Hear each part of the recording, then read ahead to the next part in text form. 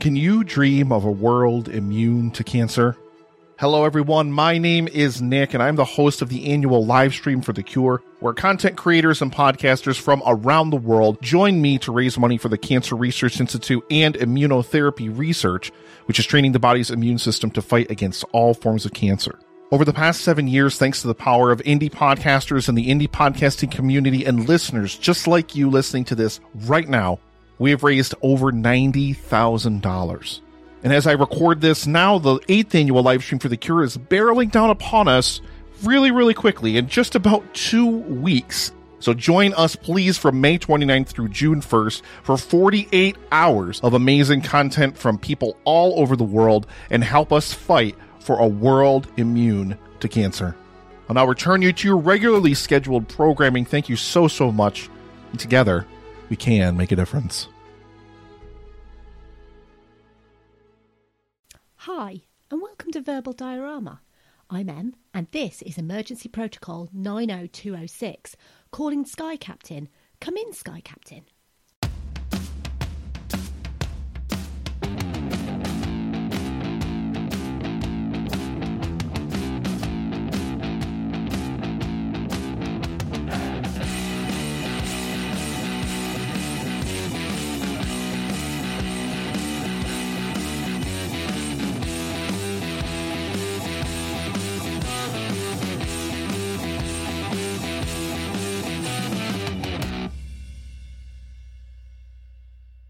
Welcome to episode 5. 5 episodes already. That's kind of crazy. My aim was to get an episode out in a week, but honestly, it's been a week of feeling rubbish with a terrible cold. So I tried, but I failed miserably. However, at the start of the week, I ran a poll on Twitter for my next episode. The choices were John Carter or Sky Captain and the World of Tomorrow. So you've seen the title of this podcast, so you know it's Sky Captain. But Edgar Rice Burroughs / John Carter fans, fear not, for John Carter will definitely appear on this podcast at some point.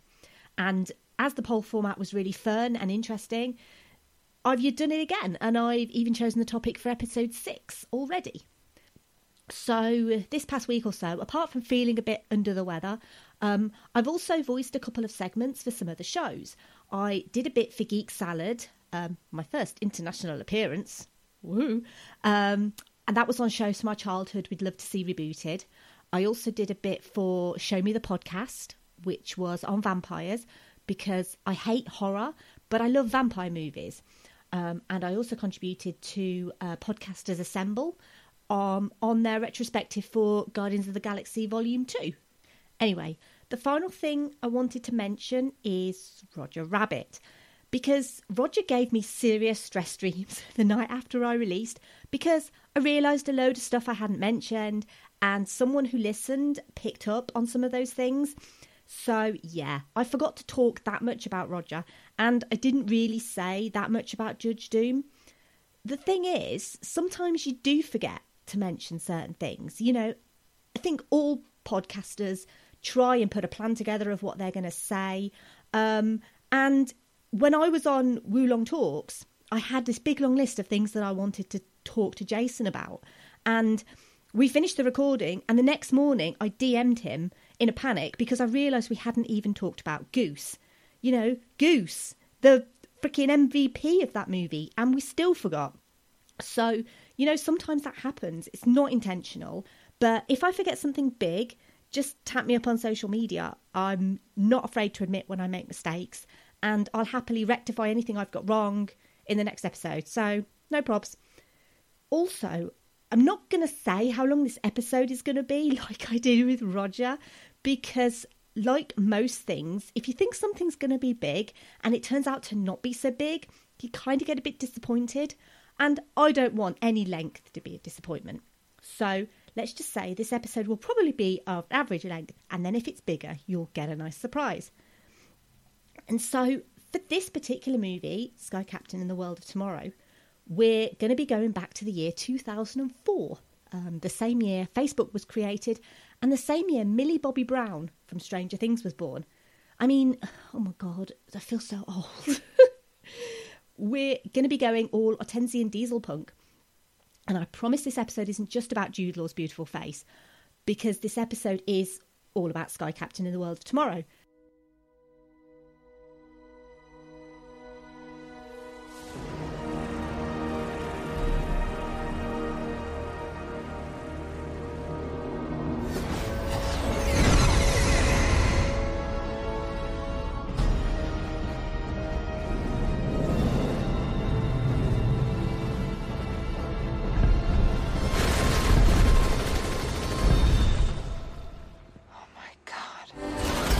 Protocol 90206, calling Sky Captain. When the shadow of evil falls across mankind. Come in, Sky Captain. A bold flying ace. This is Sky Captain. I'm on my way. One intrepid reporter. What's this all about? He's coming for me. Who's coming? And a courageous naval officer. What have you got me into this time, Joseph? Nothing you can't handle, Frankie. Are all that stand between the enemies of the future and the world of tomorrow. Cap, this is Dex. Do you read me? Come in. Hang on, Dex. I'm a little busy. Jude Law. Hold on. Gwyneth Paltrow. Can't anything ever be simple with you? And Angelina Jolie. It's a pleasure to finally meet the competition. Joe! I see it! Sky Captain and the world of tomorrow.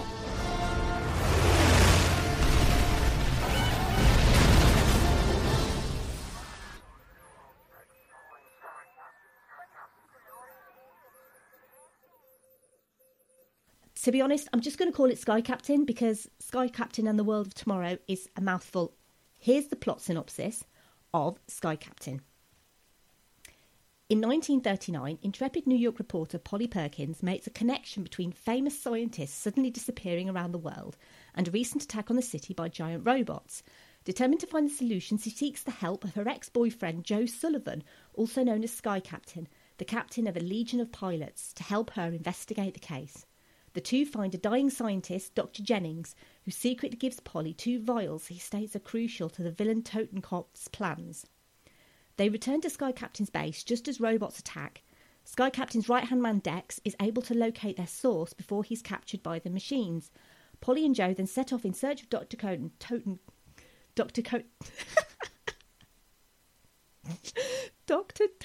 It's really hard to say.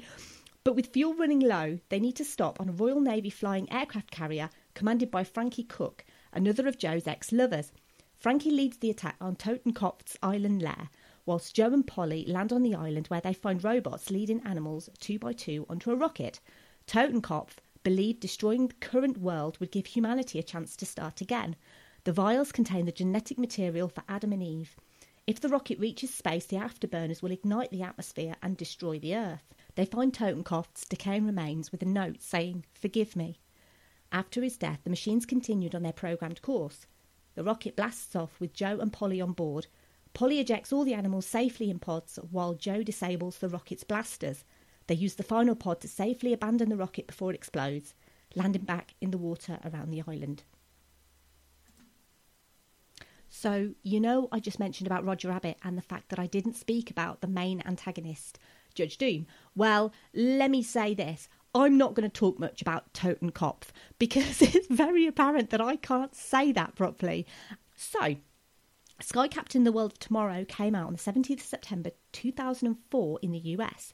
It was directed and written by Kerry Conran, and it starred Jude Law as Joe, Sky Captain Sullivan, Gwyneth Paltrow as Polly Perkins, Angelina Jolie as Frankie Cook, and Giovanni Ribisi as Dex. Jude Law also has a producer credit on this movie along with his then wife Sadie Frost, although by the time the movie was released the pair had divorced. So, Sky Captain was one of 6 movies starring Jude Law released in 2004. The others, if you're interested, were I Heart Huckabees, Alfie, Closer, The Aviator, and A Series of Unfortunate Events. On the whole, Jude had quite a good 2004, apart from the whole divorce thing. And I have a particular fondness for the movie Alfie. I actually named my last cat Alfie after that movie. And Closer was a movie I enjoyed very much, although I've not seen it in a long time. Jude's father, Peter Law, actually had a small role in Sky Captain as Dr. Kessler. Kerry Conran and his production designer brother Kevin had this idea for Sky Captain, and they created a test trailer using a Mac and a blue screen just set up in Kerry's home, which he showed to producer John Avnet, who was interested from the get-go, and together they worked on the screenplay for the following 2 years. They pitched it to studios for financial backing, but no one was interested in getting Sky Captain financed. So they ended up pitching to Aurelio De Laurentiis of the production company Filmoro. De Laurentiis believed in the idea so much that he financed the movie without any distribution deals, which is something that's kind of unheard of, I think, in Hollywood. Before any of the main cast was actually hired, stand-in actors were hired and the production went through rehearsals. The entire movie was then test shot and recreated with animatics. So animatics is a preliminary version of the film. It's produced by shooting successive sections of a storyboard, and they add a soundtrack to it so the general look and feel can be understood. Almost 100 digital artists, modelers, animators and compositors created complex, multi-layered 2 and 3D backgrounds for the live-action footage, which hadn't even been filmed at that point. The CGI was so revolutionary, it had to be created from scratch with completely new code. The whole movie was sketched out on storyboards and then recreated as CGI backdrops with all the 2D background photographs digitally painted to resemble 1939. And then grids were created to map character placement and actor movements. And then digital characters were created to stand in for those real actors. The grids were actually made into maps on the floor of the blue screen stage. This actually helped the proper human actors to move around and know where things would be. It was hoped by the Conran brothers that this new way of blue screen technology would make movies actually cheaper. Their initially requested $3 million budget somehow became $70 million though, so probably not. After filming ended, Kerry Conran and John Avnet put together a 24-minute presentation, and they took it to every studio they could in order to get the financial backing necessary to complete the movie.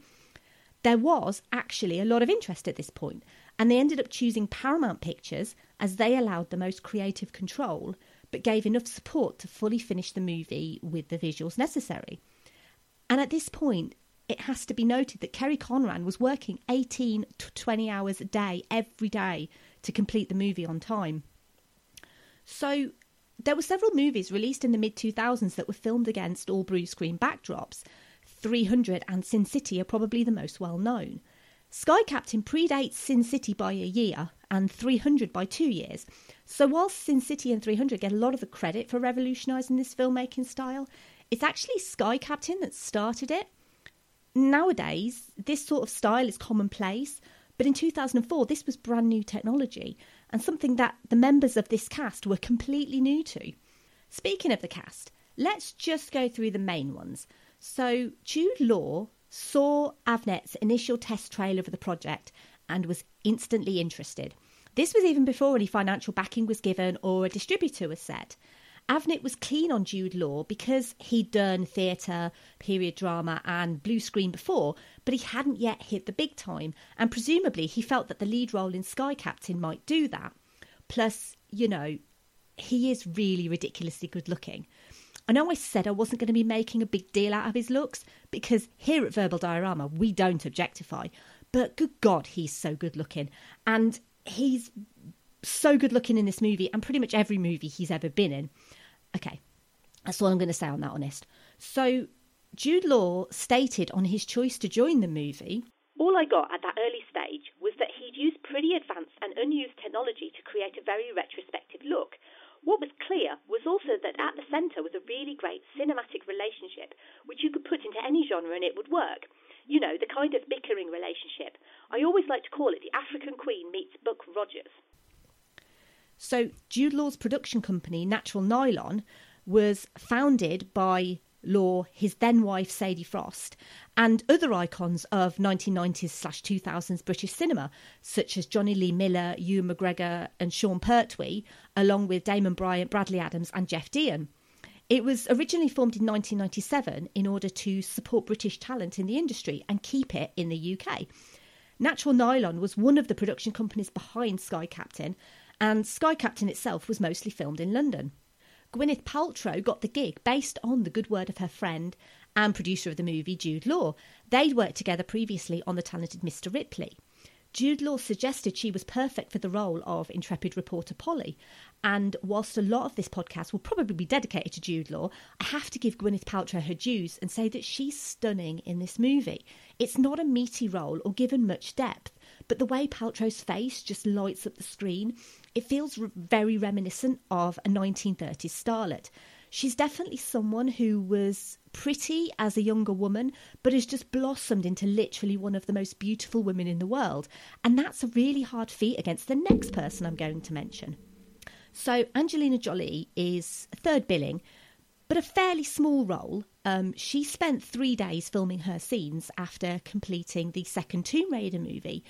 Although Angelina's time on set was short compared to the others, she did a lot of research and even spoke to retired Air Force pilots to understand their lingos and mannerisms. Angelina was pretty much coming up to the high point of her career at this point, and well into the category of the most beautiful woman in the world. Her role is quite small, and she retains this Lara Croftian accent for Frankie, but her presence in the movie, and as technically the other woman who broke up Joe and Polly, is interesting that when Frankie is described, her gender isn't mentioned. It's obviously done on purpose with the unisex name Frankie, but if you know Angelina's in the movie, it's very clear she's Frankie. Frankie even confirms Polly as the competition. I'm never a massive fan of movies that pit women against each other based on their relationship with a man, but apparently, according to BechdellTest.com, this movie passes the Bechdel test. If so, I consider this a light pass on technicality, because Frankie and Polly never really have a proper conversation with each other, and most of what they do talk about is Joe, but a light pass is still a pass, I guess. The late Laurence Olivier was Jude Law's suggestion for the posthumous role of Totenkopf. His likeness was digitally reproduced from archived BBC footage. To be honest, the characters feel very secondary to the main star of the movie. And the main star of the movie is how it looks. Some character development is attempted, and the main relationship between Joe and Polly is hinted at, originally ending on a bit of a sour point. However, he makes a point of naming his plane H-11-OD, which spells Polly upside down and back to front. The movie itself was shot over only 26 days on a soundstage in London. After each day of shooting, footage was edited in London, and then all edited footage was then sent over to LA to have digital backdrops and CG inserted, using just bog standard Apple Mac computers. The only practical background was Polly Perkins' office, as that was shot later and they didn't have time to go through the same lengthy process for just that one scene. The movie contains over 2,000 visual effects shots and cost, well, like we've said, purportedly $70 million in 2004. Comparably, Pirates of the Caribbean at World's End contained the same amount of visual effects shots, but cost $300 million in 2007. That's only 3 years later. But then you had Johnny Depp's salary to take into account, I guess. The style of the movie is something that's frequently mentioned. Now, I didn't know anything about diesel punk, let alone Ottensian-style diesel punk. So here's a brief rundown on what that means and why Sky Captain represents this style of diesel punk.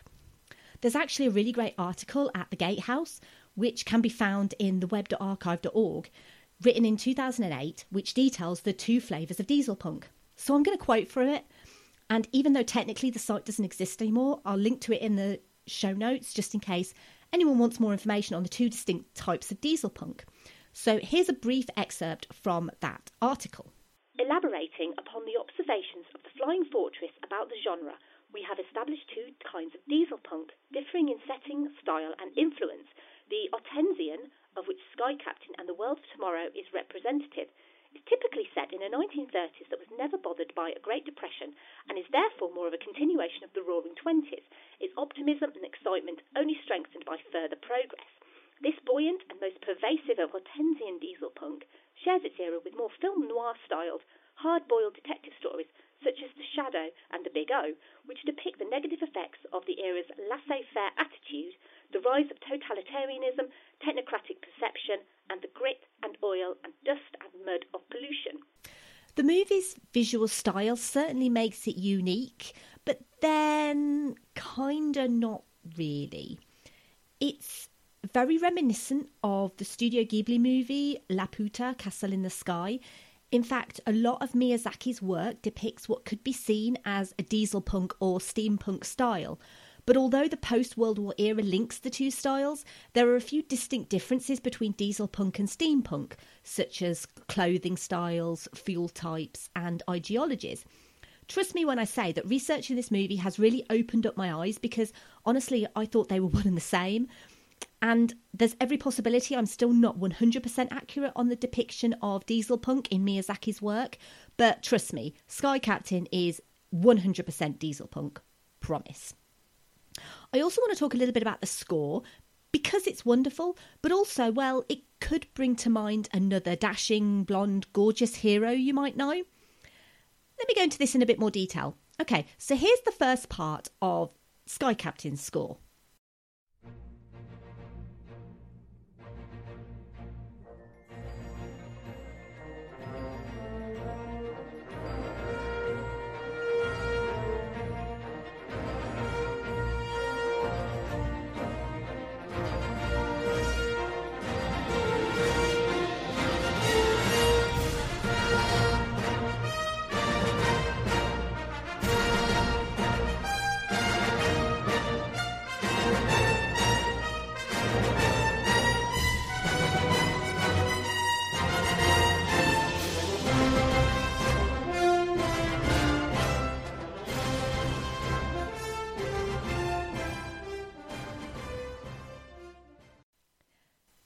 And here's the score for Captain America: The First Avenger.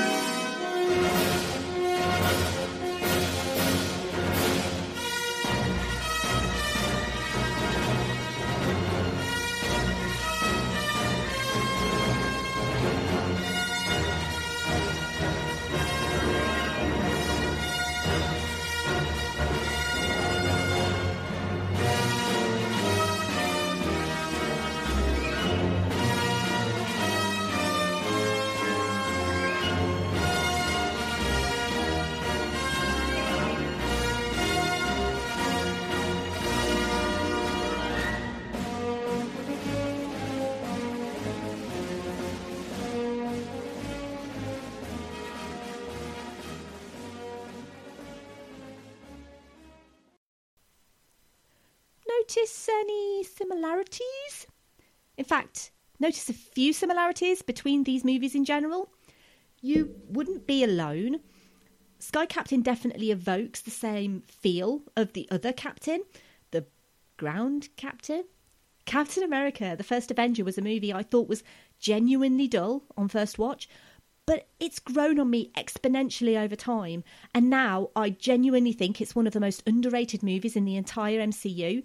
But the similarities to Sky Captain are undoubtable. There's the inclusion in both movies of the World's Fair in 1939. In Sky Captain, this is referenced in the World of Tomorrow part of the title, as well as Kerry Conran's admission that the style of the movie was inspired by Norman Bel Geddes and Hugh Ferris, designers who contributed exhibits for the 1939 event.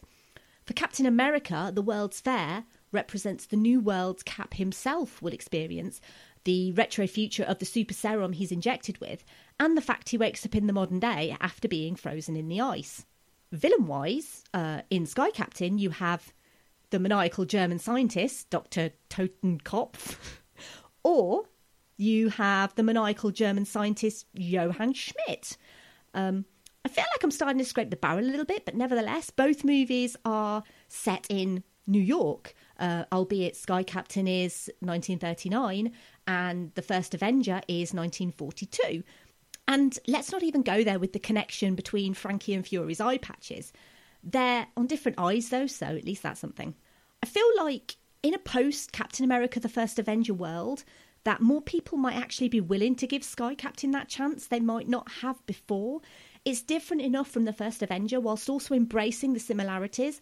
I mean, sure, Sky Captain came out first, but I'd wager more people have seen the First Avenger and liked it than have ever seen Sky Captain. In addition, the similarity between both of them and Joe Johnston's other movie, 1992's The Rocketeer, is almost tangible. Okay, so full disclosure. Remember the movie I was going to do for episode 2, which then turned into episode 3, but then I did Dredd instead. So that movie was supposed to be The Rocketeer. I will definitely do The Rocketeer because I've always felt with the show that I want to kind of do a variety of different things. So The Rocketeer will come, but it might take a while. And I'm not sorry that I did Dredd because I feel like Dredd was just perfect for that.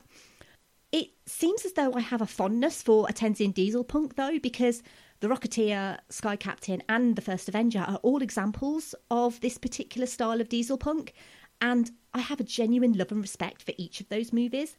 So when I mentioned on social media, specifically Twitter, that I was doing Sky Captain, because it won the Twitter poll, I sort of asked for general thoughts and comments, and the response was by far the biggest I've had for any movie I've featured so far. It was mixed, but on the whole positive, which I think sums the reception of this movie perfectly. So I'm just going to go through some of those comments. So, at Timeshifters Pod said, "In a nutshell, I appreciate the film for what it tried to do. It created an incredible world that paid homage to the past films and cartoons, while also laying the groundwork for films to come as far as the effects and tools used." At The Real Pundit said, "Fun movie that takes me back to old sci-fi films. I watch it once a year." At On Really Dad Nuso said, "I feel that it's a film damaged by its casting. I think it was very difficult to empathise with any of the three main actors." At Vincent Asher said, "I like this movie. I'll admit it's not the best movie, but it's campy and fun." At Launching the Pilot said, "Doesn't look as good as I remember." Yeah. At 30 Podcast said, "I really liked Sky Captain. Worked in a movie theatre as a projectionist when it came out, so I've seen bits and pieces of it a lot. Since The Rocketeer is one of my all-time favourites, I consider Sky Captain a spiritual successor to that one." Obviously. At Screen Redeem said, "I still love just having this movie on. It's not all that entertaining in my opinion, but its commitment to the aesthetic is wonderful." At Soup Complex said, "I love the aesthetic, but the execution just misses. I still have a soft spot for it though." And at Bingeables Pod said, "Can I just say that Jude Law is hot, hot, hot." And to that I reply, well, yes you can, because he is. Obviously I mentioned that our good friends over at Wulong Talks, and when I was on their show, obviously I went on with Jason, and Rich, his partner in crime, couldn't attend that particular recording. But when Rich found out that I was doing an episode on Sky Captain, and specifically Jude Law, and as he's a self-confessed massive Jude Law fan, he wanted to say something. So he put some words together, and I'm going to tell you what he said. So Rich from Wulong Talks said, "It was definitely a film ahead of its time, and I think Hollywood-wise it should have been a magical opportunity for Jude Law to really show that he could do a somewhat action role, but I felt that he was slightly overexposed at that point. I remember Chris Rock making a joke about him being in every movie that year, but not understanding why, as he didn't feel he was a good actor. I think that was the nail in the coffin for Jude Law. I also think it was a brave film that chose quite a distinct genre. It's very easy to do a sci-fi like Star Wars and Star Trek, whereas I feel this film didn't get the recognition it deserves, especially since it was an homage to what some people can consider real original sci-fi, like Metropolis." So generally, it seems to be a movie people remember fondly, and it should be. Critically, it was highly regarded, but ultimately the movie just wasn't a financial success when it was released, and it flopped. It ended up only making just $58 million from a purported $70 million budget, although, as I've mentioned, Kevin Conran disputes that $70 million budget. He claims it was actually more along the lines of $20 million. On Rotten Tomatoes, Sky Captain received 71% from critics, but only 46% on the audience scale. And this is pre-Captain Marvel, so review bombing wasn't a thing. It's interesting, really. The reception I got from just one post on Twitter is hardly indicative of the general public's feelings, but it's interesting that the audience review score is so much lower on Rotten Tomatoes. You usually expect it to be the other way around. The movie's style might lend itself to critics, but perhaps regular audiences were put off by the technology, as it really wasn't commonplace back then. New technology does tend to put people off at first, and the complete blue screen style, honestly, looks nowadays quite dated. However, it doesn't make the movie any less enjoyable, in my opinion. So, Kerry Conran left the industry after Sky Captain flopped. He directed a Christmas ad for Coca-Cola, and he did release an animated short movie in 2012 called Gumdrop, but otherwise he was more or less retired from the industry. Both Kerry and his brother Kevin were highly introverted and insecure, and most people believe they were never really comfortable in Hollywood.